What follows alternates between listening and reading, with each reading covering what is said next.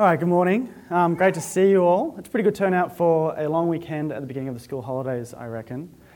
I was thinking as I saw the announcements that we're looking at. Sorry, I've already forgotten what the announcements were. No, the announcements were we have the members' meeting and we had baptism. And the members' meeting is welcoming in people who've gone through Unite course with us. They've come to get to know us and what our values are.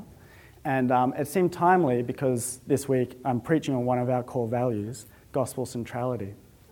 And then it also seemed timely that we're talking about baptism as well, because baptism points to the gospel. It is a command that comes out of the gospel. It is a response to the gospel. And really, if you think about the songs that we sang this morning, they seem timely as well because they all point to the gospel. And actually, the more I thought about it, I realized if I'm preaching on gospel centrality any week, everything else about the service should seem timely because we're always preaching about the gospel. We're always singing because of the gospel and out of the gospel. And everything that we plan around church and in church and for each other is because of the gospel.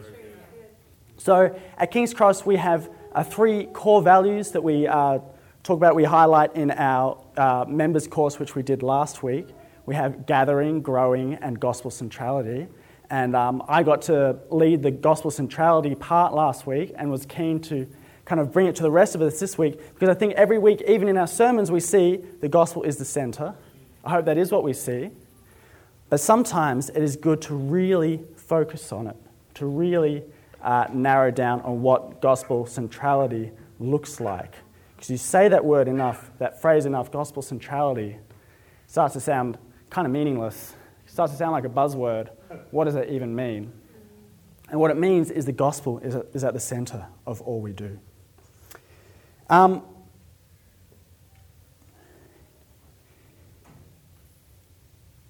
We want the gospel to be central to every sermon, every gathering, every week. Because it's kind of like if you're out in the waves and you don't look back at the beach and you're just bobbing along and enjoying life with your friends, eventually you turn around and you realize you're at the next beach. The current has moved you and you haven't even realized it. You don't actually know where you are, even though you thought you did. And you're at the next beach if you're lucky. If you're unlucky, you're out at sea. So we think it's really good to keep looking back at the beach, to keep looking back at where we are, what's our foundation, where we're from, and why we're here. That's when we're preaching gospel centrality every week, when we're looking at the gospel every week, we're looking at where we should be, and we're looking at why. So, to start, what is the gospel? I'm going to read from, I don't have a slide for it because there's so many passages that are really helpful for illuminating the gospel, and I just couldn't decide which one to do until this morning. I'm going to read from Philippians 2. I'm reading from the ESV if you want to read along. Philippians 2, let's do from verses, let's do 1 to 11. Let's do it. Philippians 2, 1 to 11. So if there is any encouragement in Christ, any comfort from love, any participation in the Spirit, any affection and sympathy, complete my joy by being of the same mind, having the same love, being in full accord of one mind. Do nothing from selfish ambition or conceit, but in humility count others more significant than yourselves. I'll pause there. We often go to this passage specifically for humility. Oh, wow. Well done. Thank you. I didn't give him a slide for this. This is awesome. We often go to this passage specifically for humility, but there's so much there, isn't there? And it's all motivated by the same thing. Count others more significant than yourselves. Let each of you look not only to his own interests, but also to the interests of others. Have this mind among yourselves, which is yours in Christ Jesus, who, though he was in the form of God, did not count equality with God a thing to be grasped, but emptied himself by taking the form of a servant, being born in the likeness of men. And being found in human form, he humbled himself by becoming obedient to the point of death, even death on a cross. And therefore God has exalted him and bestowed on him the name that is above every name, so that at the name of Jesus every knee should bow in heaven and on earth and under the earth, and every tongue confess that Jesus Christ is Lord, to the glory of God the Father. What a great passage. There's so many places in the Bible that we can see the gospel summed up, but I really like this one. We see that The gospel is that Jesus gave himself up to death as a perfect sacrifice to pay for the sins of the world which separate us from God. The gospel is that Jesus rose from the dead in victory and power over death, proving beyond a shadow of a doubt that he is who he claims he is. And Jesus claims to be God. See that Jesus is the only way to eternal life by what he has done and not by any of our own goodness or deserving, and that Jesus is the source of all love, the cause for our being, and the reason eternal life will even be worth living. That's the gospel. So this morning I want to look at three spheres of application of the gospel. One is that the gospel is central to a Christian faith. Two is that the gospel is central to the word. And three is that the gospel is central to our lives. The gospel is central to the Christian faith, to the word, and to life. Let's look at a gospel-centered faith. Did you know that Jesus is real? Did you know that Jesus is a well-established historical figure? I encounter some people who don't believe in God, but also don't believe that Jesus even existed in the first place. And so I think it's worth making it very clear that the existence of Jesus, is a historical fact. That not only the existence of the person of Jesus, but the fact that he was baptized by John the Baptist, and that he was publicly crucified, have so much history attesting to them that they are considered by believers and non-believers alike as historical fact. These things happened. They're unavoidable. And in fact, because we know Jesus was crucified under the governorship of Pontius Pilate, and we know when he ruled, and because we know Jesus was crucified on the Friday that was following the Passover, and not every Friday immediately follows a Passover, we know that Jesus either was crucified on, let me make sure I get this right, the 7th of April, 30 AD, or the 3rd of April, 33 AD. Almost certainly one of those two dates. It's remarkable that we have that much precision and specificity around an event that happened almost 2,000 years ago. And these are unavoidable truths. So everyone who cares to know should know that Jesus lived and died. But if that was the end of Jesus, if the crucifixion was the end of Jesus, it'd also be the end of his following. It'd also be the end of his church. If we look at the history of the spread of the gospel, the establishment of the early church, it all hinges on the conviction that Jesus not only died, but rose from the dead. No resurrection, no church. In Acts 10, Acts is awesome. We looked at it earlier this year. Great look at the early church springing from essentially nothing to this huge movement. Anyway, Acts 10, Peter is preaching to a bunch of Gentiles for the first time. And Gentiles are non-Jews. They don't have the history of the Old Testament pointing to a coming Messiah. And so this is why I'm picking that, because it's just Jesus, right?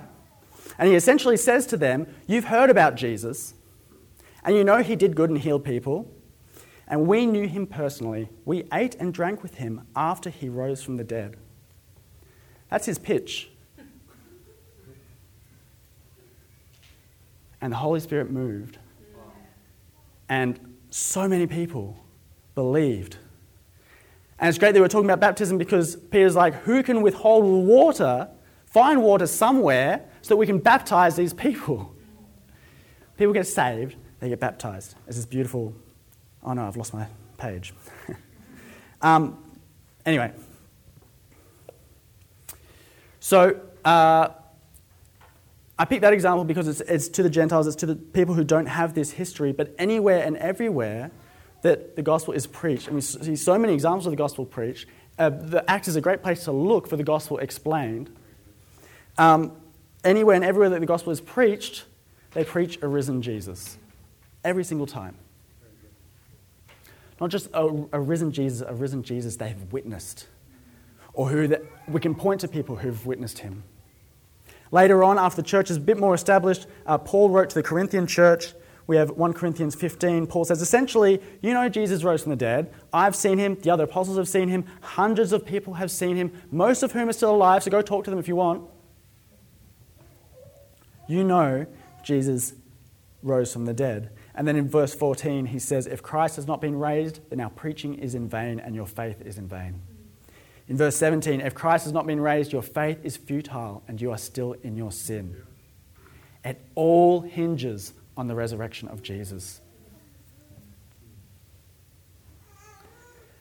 Now, it's worth noting that Paul isn't writing this to convince them that Jesus rose from the dead. They already know this. He's writing to a church who's doubting that they will also rise from the dead one day. And so Paul's saying, if you're not going to rise, if you don't believe you can rise from the dead, then that means Jesus didn't rise from the dead, and our whole everything hinges on that. But since you know just as well as I do that Jesus did indeed rise from the dead, you can be confident that you will as well. Paul hangs it all on the resurrection of Jesus. This is the one hill you can die on.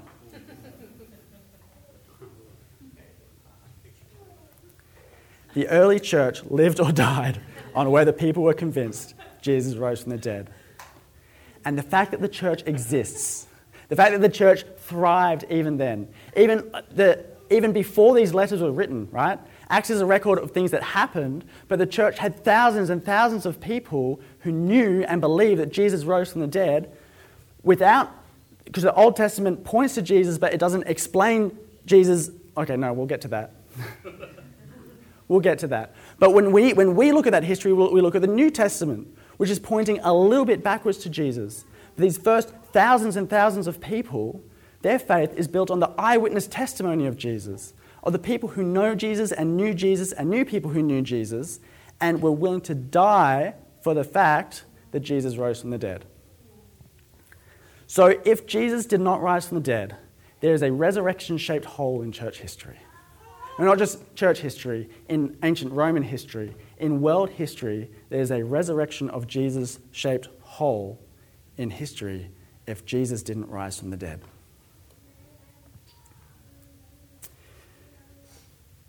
I'm telling you this because this needs to be the crux of our faith.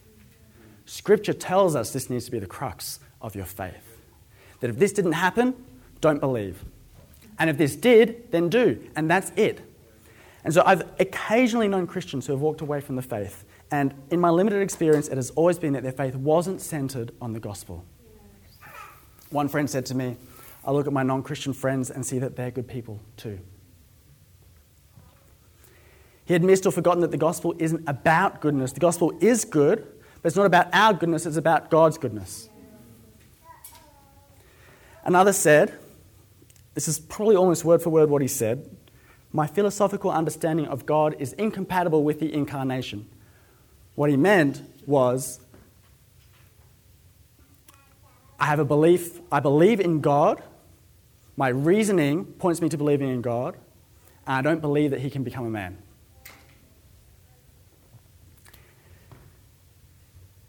I tried to challenge him on that. I can't remember, I didn't change his mind, but my challenge was something to the effect of, but Jesus fulfilled Old Testament prophecies, lived in the right place, at the right time, in the right way, with the right ancestry to be the Messiah.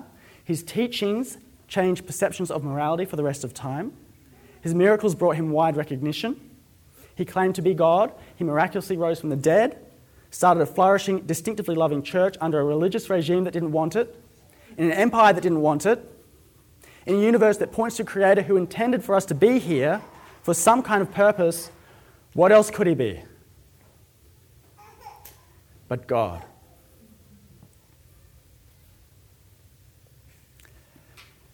But others, of course, find life in the gospel. They hear it shared or open the word and read it or have some kind of revelation and see, yes, this is life-saving, this is life-giving, this is the way, the truth, and the life. I can build my house here. I can build my life here on what Jesus did for me. I want to encourage you to do the same. My experience is that I'm in community with people who do the same. But let's grow in doing the same. And if you're here and you're not a Christian, I'm stoked you're here. I'd love to talk more about it. I'd love to talk more about maybe why the universe points to an intentional creator. I'll talk more about that history. I get too excited about that, so I'm actually going to move on. But Jesus is real, and we can hang it all on this one thing he did. Not get caught up in how did Jonah survive 3 days in a fish? Or how old exactly is the earth? Or, there's so many different ways that we can get caught up in the side stuff. The important thing is, Jesus unavoidably lived, died, lived again, changed all of history, claimed to be God. What are we going to do with that? When our faith hinges on what Jesus has done, it hinges on something true and unmovable. All right, so that's why the gospel is central to our faith. The gospel is also central to the word. In Luke, we read that after Jesus' resurrection, he explained scripture for his disciples. From verse 24 to 25, Jesus said to his disciples, "O foolish ones and slow of heart to believe all that the prophets have spoken. Was it not necessary that the Christ should suffer these things and enter into his glory?" And then verse 27 says that, beginning with Moses and all the prophets, Jesus interpreted to them all the scriptures and the things concerning himself. When he met with more of his disciples, in verse 44, this is the big one. He said, "These are my words that I spoke to you while I was still with you, that everything written about me in the law of Moses and the prophets and the Psalms must be fulfilled." And then he opened their minds to understand the scriptures and said to them, "Thus it is written, that the Christ should suffer and on the third day rise from the dead." There's the gospel right there. "And that repentance and forgiveness of sins should be proclaimed in his name to all nations, beginning from Jerusalem. You are witnesses to these things." Jesus showed them, Jesus shows us that all of Scripture points to him and what he does. And so, as I said before, the reason I specifically chose in Acts Peter preaching to the Gentiles is because they don't have this context. But we mostly see in Acts the Jews preach to because they do have this context. And so continually they point to all of Scripture. They point to Abraham, Isaac, Jacob. They point to Moses. They point to King David. And they say, look how Jesus fulfills all of this. So the gospel isn't just something we find in the New Testament or a good passage in Philippians and a good passage in Acts. The gospel is the whole word. That we find as we dig in that the whole thing points to Jesus, who never gave in to Satan's temptation. Jesus, who is the way by which Abraham's family, God promised him blessing, an abundance of children, countless children that will be a blessing to the world. Jesus is the way by which Abraham's family is increased and blesses the world. Jesus is the Lion of Judah, the Passover lamb, perfecter and fulfiller of God's covenant with Moses, the judge of judges, the King of kings from David's line, ransom for the exile, adopter of the orphan, Lord of lords, wisdom personified. I almost preached on wisdom today. I was looking at Proverbs. I really like Proverbs. Last time I preached, I mentioned I used to do laps through Proverbs. I mentioned that to Josh, and he said, great, I'll send you this great clip from Paul Tripp. And he sent that to me, and Paul Tripp starts with, the Proverbs point to Jesus. You won't see the name Jesus in there at all, but Proverbs starts with wisdom personified. And who is wisdom personified but Jesus? I sort of interrupted myself halfway through. But so it points to Jesus. Jesus is in all of it. He's a suffering servant prophesied by Isaiah, miracle worker, teacher, the way, the truth, the life, shepherd of shepherds, and servant of servants. He humbled himself to public execution in a mockery of his kingship. But he's the first fruit of the resurrection. Sent out his disciples by his Spirit to make disciples of all nations. He defined goodness, equality, and human dignity. He lifts us up, invites everyone and anyone who will accept him. And will one day be the perfect judge and will put an end to sorrow, to sin, and to death for all eternity. Old Testament to New, Genesis to Revelation, it all points to Jesus. What this means is that the gospel isn't just us doing laps through the New Testament or the first 4 books of the New Testament or Acts, but the gospel is the whole word. What this means is if we open up the word and don't unpack how it points to Jesus, we're missing something. If we don't unpack how Jesus perfected it or fulfilled it, we're missing something. And if our gathering and devotion to the word Being a gospel-centered church should mean we are devoted to the whole word, even the weird stuff. Is Ecclesiastes depressing? Yes. Is Job shocking? Is Ezekiel hard to understand? Is Revelation kind of wild? Yes. But God's given them to us to point to Jesus, and we've got to use them. So a gospel-centered church doesn't neglect any of the word, but drinks in all of it. And it is how we do it. God willing. I hope that's been your experience of King's Cross. Resources like, we can always share resources. I think our blog posts reflect it as well. Our podcasts reflect it. That video from Paul Tripp reflects it, that Jesus is the center of everything. We have, next time we have our bookstore open, I kind of thought it was going to be open this week, that's all right. We have one Jesus Storybook Bible left. Now, it's not the whole Bible. I know we need more, right?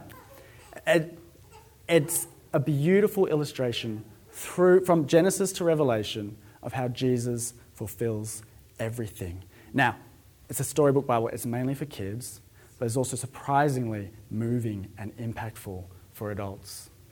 It's kind of like Bluey, if Bluey was about Jesus instead of a cartoon dog.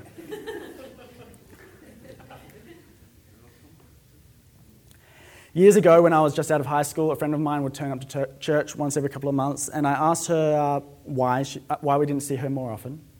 And she said she used to go to church regularly, but now she's heard it all. So she just doesn't really need it anymore. Now, I don't think we ever get there.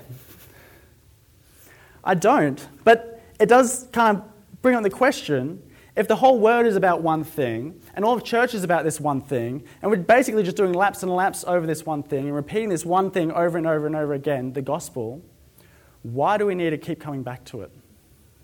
And so this brings us to point 3, that the gospel is central to our lives. And this is what we really want to bring out at King's Cross. And this is what we see the authors of the Bible want to bring out. Yeah. Can anyone tell me what WWJD stands for? What? What would Jesus do? That's right. That's right. And so in the 90s and 2000s, there were bracelets you can get. Maybe you can still get them that would have WWJD on them. And the idea is, when you're not sure what to do, you look at your wrist and you go, what would Jesus do? I'll do what Jesus did. And this is great. This has solid biblical foundation. In the New Testament, we are called to be imitators of God, or to be imitators of Paul as he's an imitator of Jesus, or to be imitators as others who are Christ-like as they imitate Jesus. Think about what Jesus would do. Whatever Jesus would do is probably the right thing to do. But it's also a little bit works-focused, isn't it? Yeah. It's a little bit, I have a decision to make, what am I going to do in this situation? And if you are a more legalistic type, a how do I get the rules right type, if you are, or some perceive Christianity as trying to be good enough to get into heaven, and it's very much not that, but you can think that and have a WWJD band on, I think that's helping you get into heaven. I think that's helping you get right with God, right? There's nothing wrong with the WWJD band, but I do want to propose an alternative. WDJD. Can anyone guess what that stands for? What did Jesus do? Awesome. What did Jesus do? And so it's not just for, I have to make a decision. It is for waking up. What did Jesus do? It's for how I enjoy my brekkie. What did Jesus do? It's for how I look at someone else and respond to someone else. What did Jesus do? Not just for me, but for them. Not because I deserve it, so it doesn't matter that they don't. It doesn't matter if I think I deserve it a little bit more than they do, because I don't. Jesus did it for them just as much as for me. What did Jesus do? What did Jesus do is why we stand and worship on a Sunday morning. We sing our hearts out. What did Jesus do is the question that we know the answer to, that informs our worship, our relationships, our work, our rest. What did Jesus do?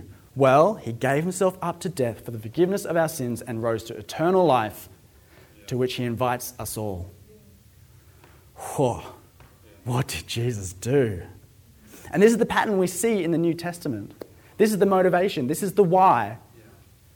This is, I'm going to go quickly through examples here, but because there are so many, and you can open to almost any page in the New Testament, especially the epistles where there's lots of instruction, and you'll find what did Jesus do as the motivation for doing something. In 2 Corinthians 8:9, it's be generous, because Jesus gave himself up and poured himself out. And though he was rich, God-level rich, he gave himself over to poverty for your riches. So be generous. Colossians 3:13 says to forgive because of what Jesus did for our forgiveness. Romans 15:7 says welcome one another as Jesus welcomed you in what he did. Ephesians 5:2, walk in love because Jesus. Ephesians 5:25, husbands, love your wife sacrificially as Jesus did for the church. 1 Corinthians 1:4-5 says to give thanks. Well, Paul's giving thanks. He's giving thanks for what he's seeing in the church because of what Jesus did. 1 John 2:12, build each other up, encourage each other. John says, I'm writing to you because of what Jesus did. Romans 5:11, rejoice in our sufferings because of what Jesus did. Always because of what Jesus has done. And there's so many more examples, really. I was like, it's really easy to find these examples. And then I was doing other prep and bump into more examples. Then I'd adjust this list and be like, oh, that kind of, add some breadth there and stuff. There's so much. It's always because of what Jesus did. It's always because of the gospel. Even Jesus points to that as well. When he says, when he had the parable of the guy who had a great debt and couldn't pay his debt and was going to be imprisoned and is forgiven his debt. And then he goes to someone else who owes him a bunch of money and tries to get him in trouble for it. He says, give me your money or I'll throw you in prison. And he gets in big trouble for it, basically. You've been forgiven a great debt. How can you not forgive every other debt towards you? Jesus forgave us this debt. Jesus is the forgiver. Jesus is the one who's done it all. How could you not? How could you not?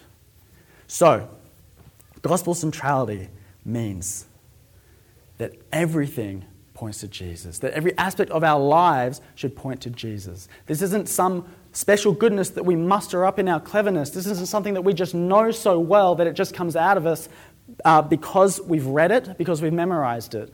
This isn't something we do by rote.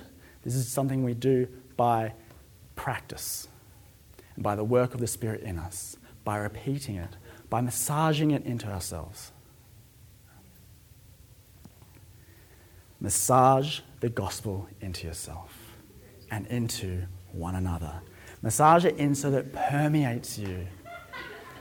Okay, it's a bit weird, but it's very weird. The gospel should be in and through all of us. May the gospel be in our hands so that they are for giving and for sharing and for lifting. May the gospel be in our mouths so that our words build up and teach and correct and confess and share in love. May the gospel be in our eyes so that we see Jesus in the poor, in the rejected, in the neglected, in the isolated, in the kind of annoying. May the gospel be in our ambitions so we pursue the growth of the kingdom rather than our own fame and success. May the gospel be so thoroughly subsumed in our minds that if we, over the course of time, for some terrible reason, lose our mental capacity, if we fall apart, the last coherent thought that we have is that Jesus is Lord. Joyfully, freely, thank you, Jesus is Lord. May it be deep in the cross-section of our bones. I don't know what it looks like for the gospel to be in our feet, to be in our knees, to be in our stomachs. And we don't have to figure it out. May the gospel be so permeated through us that whatever that means, that's what happens. And maybe one day someone will say to you, dang, you really have a gospel stomach. Thank you for blessing me with that gospel stomach. I don't know how it's going to happen.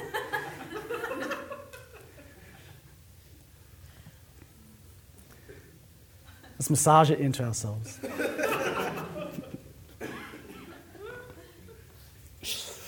And a good massage takes time, doesn't it?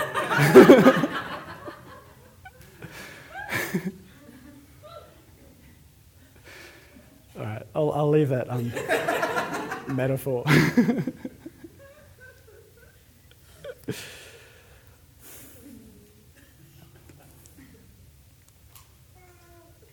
Philippians 2:12-13. It's very soon after the passage that we read. Therefore, and the therefore is saying because of the gospel, therefore work out your own salvation with fear and trembling, for it is God who works in you, both to will and work for his good pleasure. Work out your salvation, for it is God who works in you, both to will and to work. This gospel, growing in gospel centrality, this making it part of who we are, making it central to who we are, is an ongoing effort. It's something that we work out, that we are intentional about. It's not something that just happens to us. But it's also not something that we're able to do entirely in our own effort. And so God is doing it in us. And if you don't desire it, desire to desire it. Because, as Paul wrote here, it is God who works in you both to will and to work for his good pleasure. If you don't desire to work for God's good pleasure, God, please help me desire to work for your good pleasure. Help me desire to work for your good pleasure and then to work for your good pleasure. Because it is good, because of what Jesus has done for me, as an outpouring, as an expression of who I am in you, created to be a light of the gospel to people around me. We are created to be the gospel through and through. And so that's why we repeat it every week. That's why even though this week I didn't have like a specific thing and then illustrate how the gospel points to it, but the last term we've looked at all these different applications, right, of how we love one another, but also why we love one another. And I hope you've seen, I think we've seen, from the conversations we've had, I think we've seen, that it's because Jesus. It's because of what Jesus did do.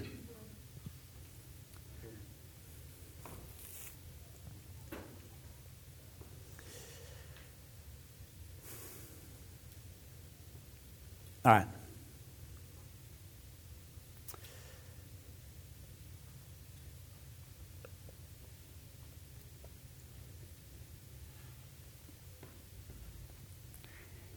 If you don't see the gospel on a Sunday, call us out on it. If you don't see the gospel preached, call us out on it. If in your gathering during the week with a brother and sister in Christ and you open the Bible and you don't see the gospel, or you reflect on the discussion you had and it was good and it was interesting, but the gospel didn't somehow come out of it, it's worth calling each other out on it. The gospel is central. It's what we're made for. Central to our faith. Don't forget that it is the rock on which our faith is built. Essential to the whole word. All of God-breathed scripture points to this fact that Jesus died for our sins and rose again and reigns. And essential to our lives.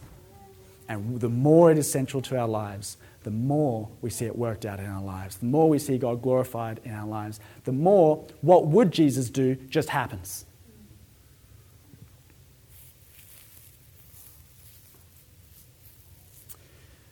So let's encourage each other in that going forward. I'll invite Mark in a second to lead us into communion. What a great opportunity to think about, to reflect on what Jesus did.